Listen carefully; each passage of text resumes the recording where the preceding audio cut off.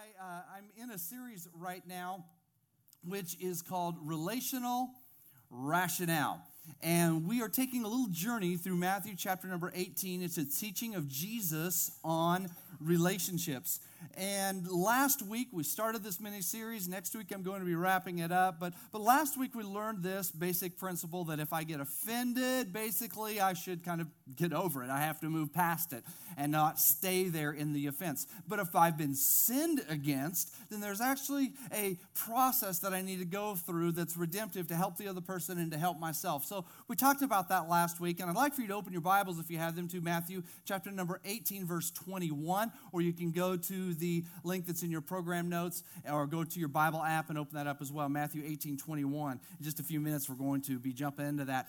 Here's my encouragement for you today, to start off with. I want you to stay away from people who are negative and critical. Will you do that? Just do that. Just make it a point. And some of you are saying, that's easy. I choose to do that now. Have no problem with it. See, because nobody wants to be around a grouch. Nobody wants that. We all have our moments from time to time, true, and I'm one to say, and I'll say it quite honestly, every one of us gets to have a bad day every once in a while. We all do.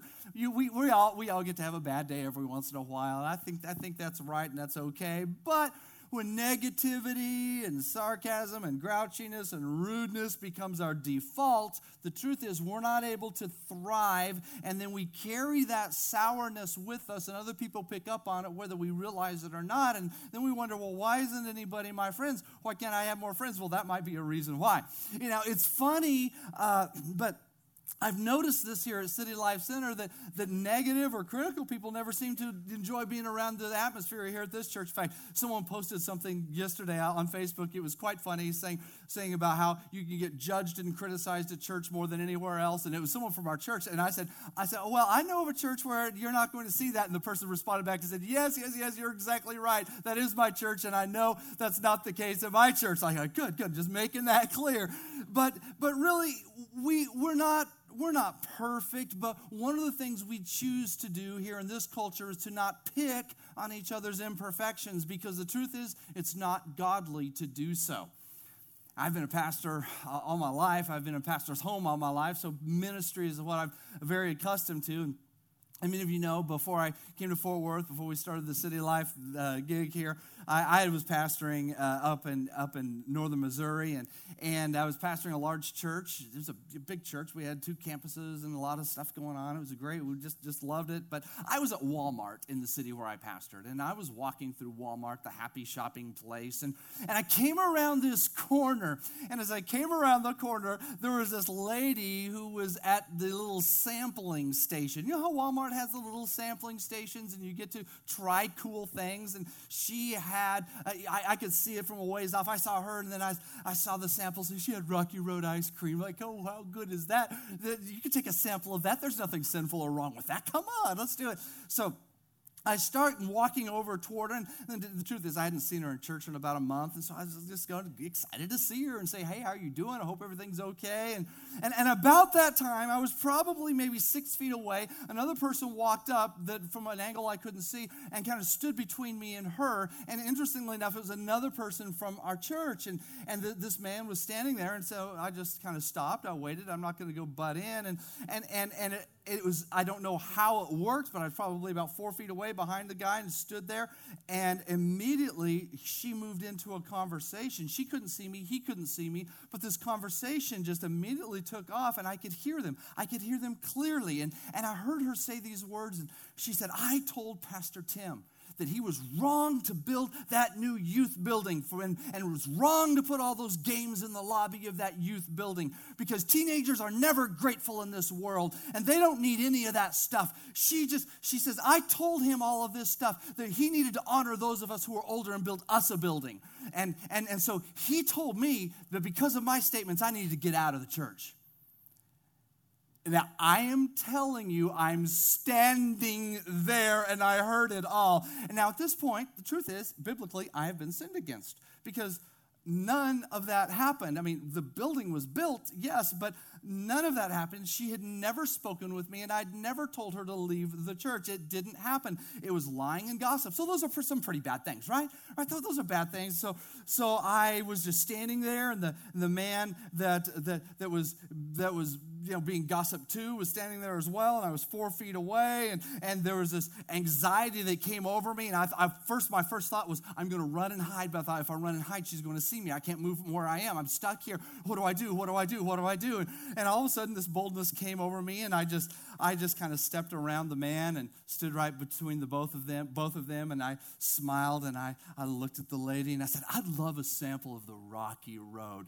Now, their eyes were open big and wide, and then I said, ma'am, you do know that conversation that you just spoke about, that never happened, and you've actually dreamed it all up in your head. And I think I did kind of say it with that kind of animation. And I also want to say that gossip really isn't a good quality. And so you can tell people, though, that I did say that. So feel free to share this part of the story. And I'll tell you what, it wasn't, nobody's face turned red with embarrassment. I mean, they were white. I mean, the guy who she was talking to was African American. Now, he turned white. They were just both looking at me. Nobody said a word. And so I said, go ahead and have a sample of Rocky Road. And she gave me the Rocky Road, and I took it, and I was like, oh, this is awesome. And I walked away, and it was so funny because in this case, I had been sinned against. And I said, God bless you. Thank you for the Rocky Road. And I just moved on. And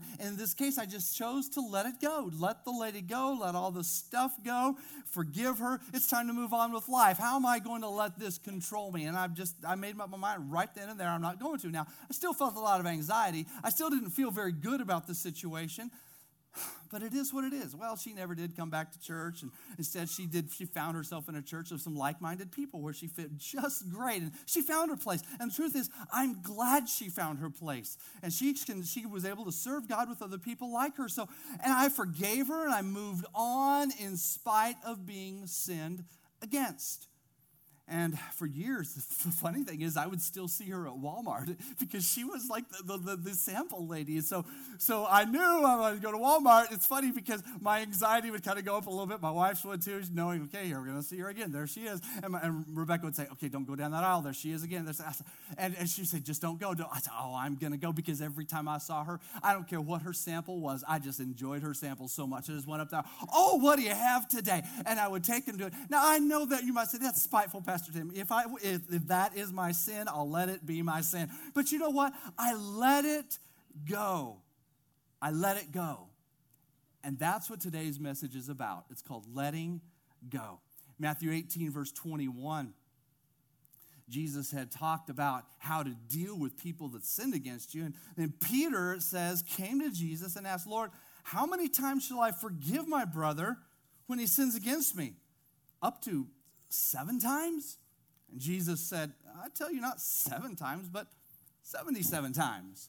You see, in that culture, in the Jewish culture, the rabbis taught this principle. It's not in the Bible, but they taught a lot of principles that they had just chose to teach. And one of them was that when someone sins against you, you should forgive them 3 times. If you forgive them 3 times, then you are free to go on your way. And so Peter, I mean, of course, 7 is a much more godly number than 3, right? So 7 is a good number. So I don't know how he pulled it out, but he said 7 times? I mean, that's like double what was done before and adding 1. And Jesus looked at Peter and said, no, more like 77, which basically means an infinite number of times. You just never quit with the forgiveness attitude. That's really what I'm talking about today. It's about letting go, because forgiving really is letting go. Now there are 2 factors that I found that are involved here, which I want to bring to your attention, because I love the scripture. I believe in what it says. And the first factor is what I call the when factor, because Peter said it well, and the truth is that it will happen. You will be sinned against. Peter said, when I'm sinned against. someone's going to say something. Someone is going to do something, and you're going to be the victim. And at this point, you get to choose. Am I going to just lie back and stew over this? Am I going to sit here and let anger just seethe out of me regarding what's happened to me? Am I going to become bitter and resentful because I was sinned against? Am I going to be a victim, or am I going to be a victor? I believe that's what God wants you to be. Because it's true, it will happen. Now, I could lie to you and say, if you just serve God with all of your heart, nobody's going to take shots at you, and you're not going to be sinned against. But if I said that, I would be deceiving you, and I don't want to do that because we live in this imperfect world. It's filled with imperfect people, and it's going to happen. You will be sinned against. There's a second little factor here. It's and I call it the brother factor. And the brother factor is this, is that people who are close to you, even followers of Christ, will sin against you. That's a reality. And some of you have dealt with that, and you're dealing with that, and you're trying to figure out how all that works, because that's when Peter said, how many times do I forgive my brother? So your brother represents a person who's close to you, someone who's involved in your life, someone that you have a lot of things in common with. And it's a reality that other people who are close to us are going to sin against us. And really, in life, this tends to be some of the greatest pain that comes along our way, because it hurts when someone close to us sins against us. So what do you do? Well, if you're hurting, what you have to do is let go. Let go, which is the title of today's message, letting go. And my prayer is that as I share with you these ways of letting go, that it's going to speak directly to some of you regarding what some of you are going through or may even experience this week. Because you don't have to stay in your pain, and you don't have to stay in your hurt. You can either choose to dwell upon how you were wronged and focus upon how you were sinned against. But then if you do that, you're going to turn into a grouchy, sour-faced grump who gives out samples at Walmart. You don't want that for your future. I know that. Or you can make some choices, and the choices are these. It's just, will I be willing to let go? So, when you're hurt, when you've been sinned against, let go. First of all, let go of the right to be resentful. Let go of that offense. You can be resentful. You could be resentful, but where does that lead? Because when you're resentful, it eats away at you more than anyone else. And you might think you're punishing them because you're resentful for what happened to you, but you're not. You're only punishing yourself. In fact, you're making yourself sick spiritually, emotionally, and physically. Acts 24 says this, I myself strive to have a conscience without offense toward God and man. I'm not going to get offended at God, and I'm not going to get offended at people. I'm going to make that my rule, and I encourage you to make this your rule. If you get anything out of this scripture today, out of this message today, take this passage and memorize it. Have a conscience that does not have offense toward God and does not have offense toward other people, because God didn't design us to contain resentment. You might say, well, I have a right to be resentful. I mean, you don't understand what was done to me. And I'll just say, yes, you do have a right to be resentful, but you also have a right to go this afternoon and get in your car and seal up the windows so that you don't have to breathe any of the toxic dust from Africa that's in the air this week. And you can sit in there and bake yourself and broil yourself inside your car in the middle of Fort Worth, and you have the right to do that. It's a choice, but it's not a very smart choice, you see? So that's why we should let go, make the choice to let go of our right to be resentful. Because you have too much ahead for you. I mean, God has opportunities in front of you for you to soar and for you to move forward. Things that you don't even know about that are on the landscape that God has for you. He has a hope and a future designed for you. So don't forego your future clinging to the right to be resentful. Let go of that resentment. Also, when you've been sinned against, let go of hatred. Now, this is deeper than resentment because resentment is toward the action and hatred is toward the person. That's when you can't see any good in the person at all. And I think we all fall into this. I've fallen into this before because when you just start to loathe everything about a person, you're going, wait a minute, I have moved way beyond this. I am now in an atmosphere of hatred. And it's funny how it works because you can't stand the clothes they wear. You don't like the car they drive. You don't like the sound of their voice. You see their handwriting and it goes, it's just, so if you're feeling that way, that's called hatred. And it's a really stupid way to live. It's funny how that actually works in us and we get deceived in it. And we begin to turn this person in our minds into a total reject that God wouldn't even want to have anything to do with. And we put it all together in our brain and it works out great. Every time we see them, we're like, oh, look at what they're wearing now. Look at their hair. Oh, my word, look at her purse. What is wrong with her? And that's hatred right there. Now, the guys wouldn't notice the purse, but that's just the way it works. It'll destroy you. Jesus said this in Matthew 5. He said, you've heard it said, love your neighbor and hate your enemy, but I tell you, love your enemies, love them, and pray for those who persecute you, those people who are putting you down, those people who are attacking you. Pray for them. Now, here's the interesting part. Jesus says, so that you may be sons of your Father in heaven. See, Jesus took this little saying that was popular in those days, which was love your neighbor, hate your enemy, and it was actually taught by the rabbis of that day. Why? Because it worked great with the culture of the Romans which were oppressing the Jewish people. So they taught that. We're going to hate our enemies, but we're supposed to love our neighbors. So in other words, hate the Romans, love the Jews. That's basically what they were teaching. And in some ways, we tend to do that ourselves. It sounds good, but it's not good because any form of hatred toward other people can destroy you. Now, Jesus knows that he truly wants us to be sons of God, which is what the scripture said. And what does a son do? A son acts like his father. A son is a part of that family culture. And it is directly contrary to the culture of God's family to hate people. So we need to get our thoughts disciplined and bring them under control because that's going to free us up from a burden of hatred that we're carrying. In fact, even science recently has begun to say that this type of negative thinking will actually damage the way your brain operates. And it's no wonder some people get stuck in this rut of grumpiness and can't pull themselves out of it. In fact, the way to get out of hatred is to focus on God's ways first and to do God's ways, look for his paths, tear down those thoughts, those high things that just keep holding us back and keeping us beat down. That song was perfect for us today because it helps us to understand there are things we need to remove out of our minds that's keeping us from our destiny. In fact, science even now says that our brains are wired for love.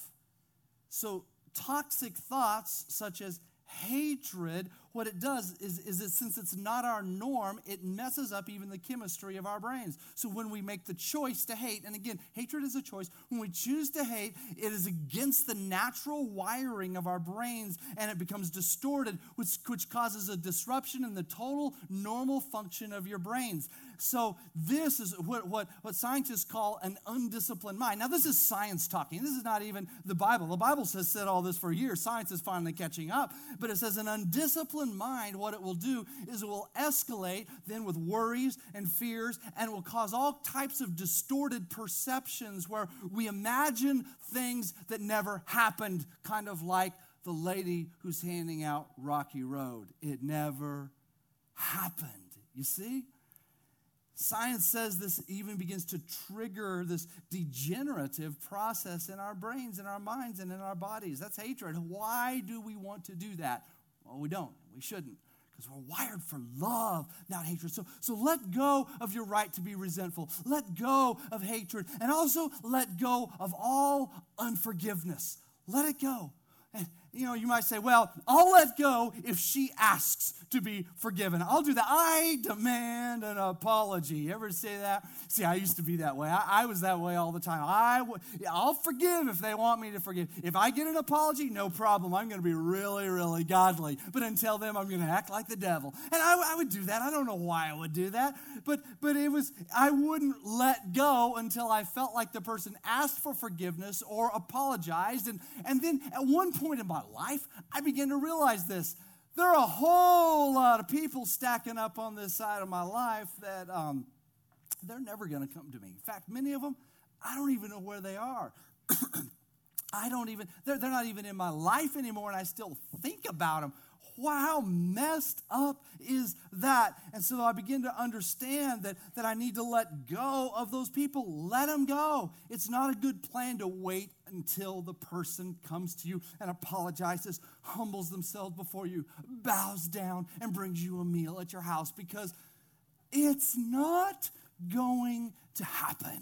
Just let it go.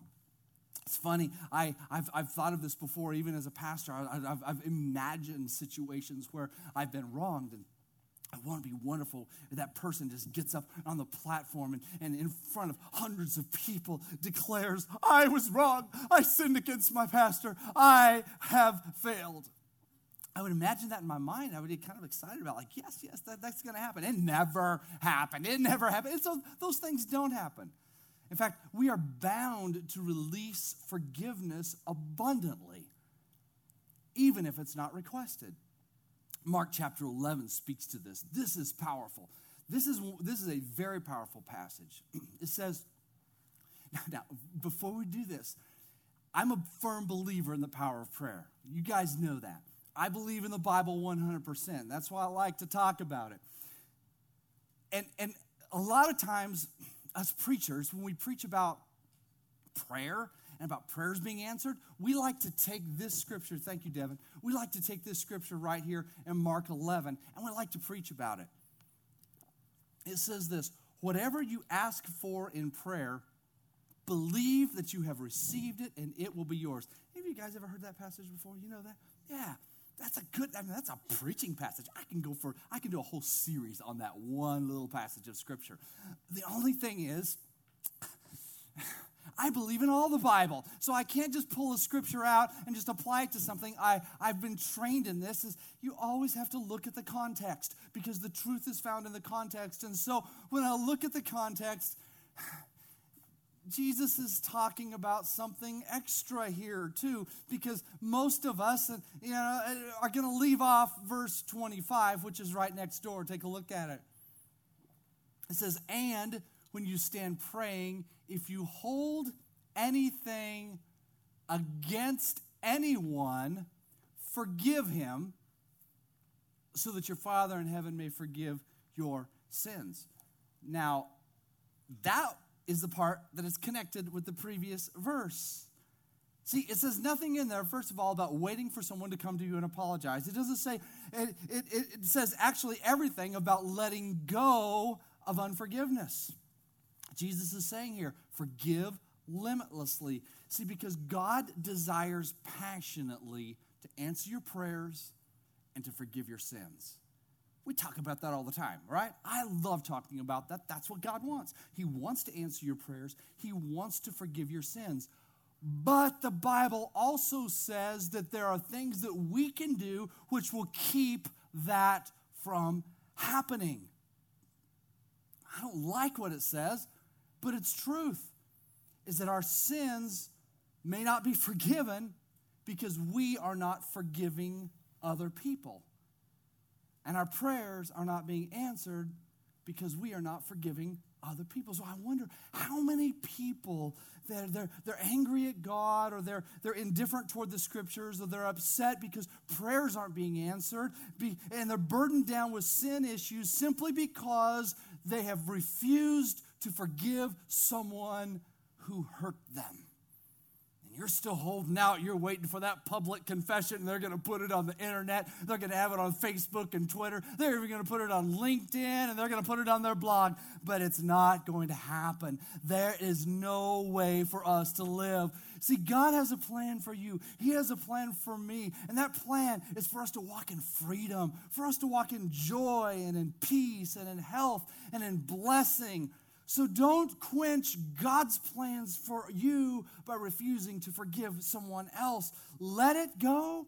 Put that smile back on your face. Stand up tall and move on with your life of peace and joy. You need to get past that. Don't let that person control you and what they did control you one more day of your life, even if you're sitting right next to them, all right? So let go of your right to be resentful. No elbow nudging, please.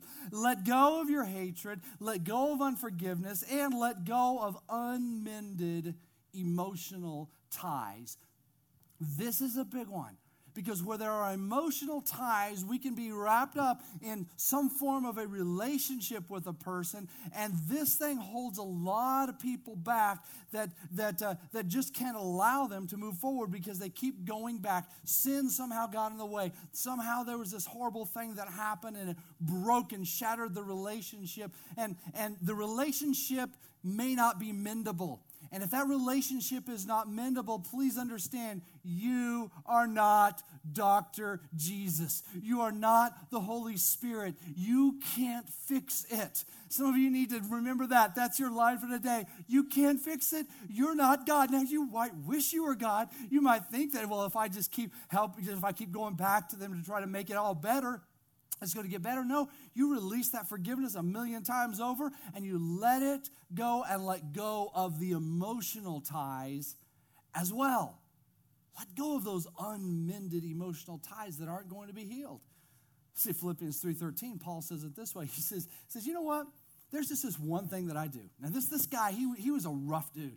He was a tough guy. He was out there making a difference, changing the world, the greatest missionary of all time, in my opinion. And he's out spreading this. And he says, there's this one thing I do. I really do one thing. And this is what makes me successful. He gives his secret for success in this line. He says, forgetting what is behind and straining toward what is ahead. Let me tell you, God has a bright future for you. God wants you to move forward. And I'm just saying, don't thwart that by hanging on to the past. When we anchor our emotions on a person or an event that happens in the past and we stay anchored to that, it will suck us under. It will destroy us. The Beatles kind of had it right in this old song, speaking words of wisdom, speaking words of wisdom, let it be. No, we're not going to sing it, all right? Because then that goes on to talk about how Mother Mary's standing in front of you telling you that. Now, I don't know if Mother Mary's going to come stand in front of you and tell you that. I think that would be just a little different. But the truth remains, let it be. Let go of the things you cannot change. But it doesn't mean that you don't love the person, doesn't mean you don't care about the person, but your emotional ties, you go ahead and break them. It doesn't mean that you have to, that you are going to forsake them or anything like that. It just means that you're releasing your emotional dependency on that relationship. Now, guys, remember this. You're not God. Don't keep trying to fix people. And I believe that God is all too often ready for us to stop doing his work so that he can get in and actually deal with the person, but we're standing in the way trying to go and fix the person, trying to go and fix it when we're supposed to forgive, let go, and move forward in our lives many times. Sometimes there's a restitution, and we talked about that last week, but many times it's this thing of it's time just to let go, let it go. I'm going to break the emotional ties. I'm not going to be connected to that anymore. It's not going to be my anchor to pull me down because God fixes people better than you or I could ever fix them. Move forward with life and don't allow your emotional tie to that person to remain any longer who tried to pull you down and to control you. So 4 things we need to let go of. First, let go of our right to be resentful. Let go of hatred. Let go of unforgiveness. And let go of unmended emotional ties. And the 5th one is a never let go. Never, ever let go of your right standing before God. This is important. Right standing before God is a term we use in the church called righteousness. Sometimes we misunderstand righteousness. We think of righteousness as some type of perfection. Well, I am righteous, or that person thinks they're so righteous. Well, righteousness is not perfection. It doesn't mean that you stand with a certain pose, or you wear a cool robe, or you have it all together and you look good. Like, ooh, aren't they righteous? Well, no, that's not righteousness, because righteousness is this. It is right standing before God. And don't let go of that. That's important. But it's important that we understand what it means. It means that you're not controlled by your past failures anymore. You're no longer manipulated by your past sins anymore, your past misdeeds and your regrets, because the blood of Jesus has come over you, and the blood of Jesus makes you righteous. You don't become righteous because of what you do. You can't ever do that. The Bible says your righteousness, if you try to do that on your own, it's still like filthy rags. You go out and work on a car, and I have a brother who has an auto mechanic shop, and he runs that place. I mean, there are these filthy, dirty rags all over the place in that place, and you don't want to mess with those if you're looking good. But the Bible says our righteousness is like filthy rags. At our very, very best, it's not going to work. That's why we need the blood of Jesus. That's why we need his life and his power working in us and working through us. So how do we do this? We just simply stay under the blood of Christ. See, the beauty of this is that when we ask Christ to forgive us and we let go of our own sins that we're even holding on to, God washes us in his blood, the blood of Jesus. And we are actually crystal clear, beautifully clean, as if we have never sinned. That's the way God makes us. That's the mystery of what we call amazing grace. That's the mystery of it. And God doesn't see any unrighteousness. So he looks at us and he sees us as forgiven. In fact, there's this terminology that's in the Bible, and I like to use it as well, which says we are to live in Christ. In Christ, which means you're inside of Jesus. So whenever God looks at you, he's not looking at the filthy rags. He's not seeing unrighteousness, because at your best, you still can't make it. He is seeing Jesus. He sees his own son. The blood of Jesus has washed you clean. Job 27 says, I will maintain my righteousness and never let go of it. Never let go of your righteousness. How do you never let go of it? By simply letting go of the other stuff that hinders your prayers, that stops you from being forgiven. Your right to be resentful, your hatred, unforgiveness, or unmended emotional ties. Stay washed in the blood of Jesus, because I'm here to say to some of you guys today is a brand new day. I hope some of you are going to walk out of this room completely different than when you came in. You're going to leave some of this clutter behind. You're going to leave with your head held high and your past behind you and move forward into the future God has for you. That's what he desires for you. That's what he wants for you. Let's pray. God, I thank you for your truth and your revelation, which takes the truth from the Bible and makes it practical to our lives. I ask, God, that you will take this and sow it deep into our hearts. Some of you, there's lack of forgiveness, holding on to things that are killing you, it's pulling you down, and you know it is. I'm going to ask you now just to pray this prayer with me, clearing things up between you and God. Just pray this. Jesus, forgive me for holding on to anger, hatred,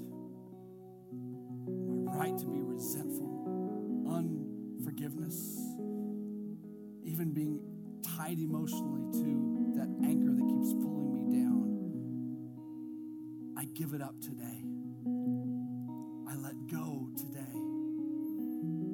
Today, I forgive. Some of you may need to forgive someone in your heart.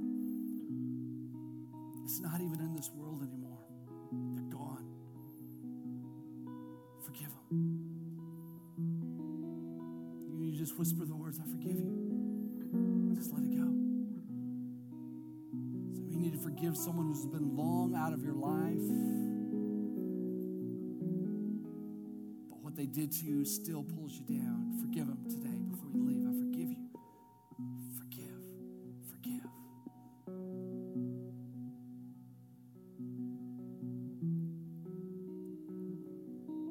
One final prayer. Now, Lord Jesus, I ask that as we release our forgiveness, that you will pour out your forgiveness upon us. That you will wash us in your blood. You'll make us pure, righteous. And we choose to never let go of that righteousness, our right standing before you. We choose this morning to release and receive. And I thank you, God, that now we can walk in that righteousness. Now we can walk in that healing. And now we can expect our prayers to be answered. In Jesus' name, I pray.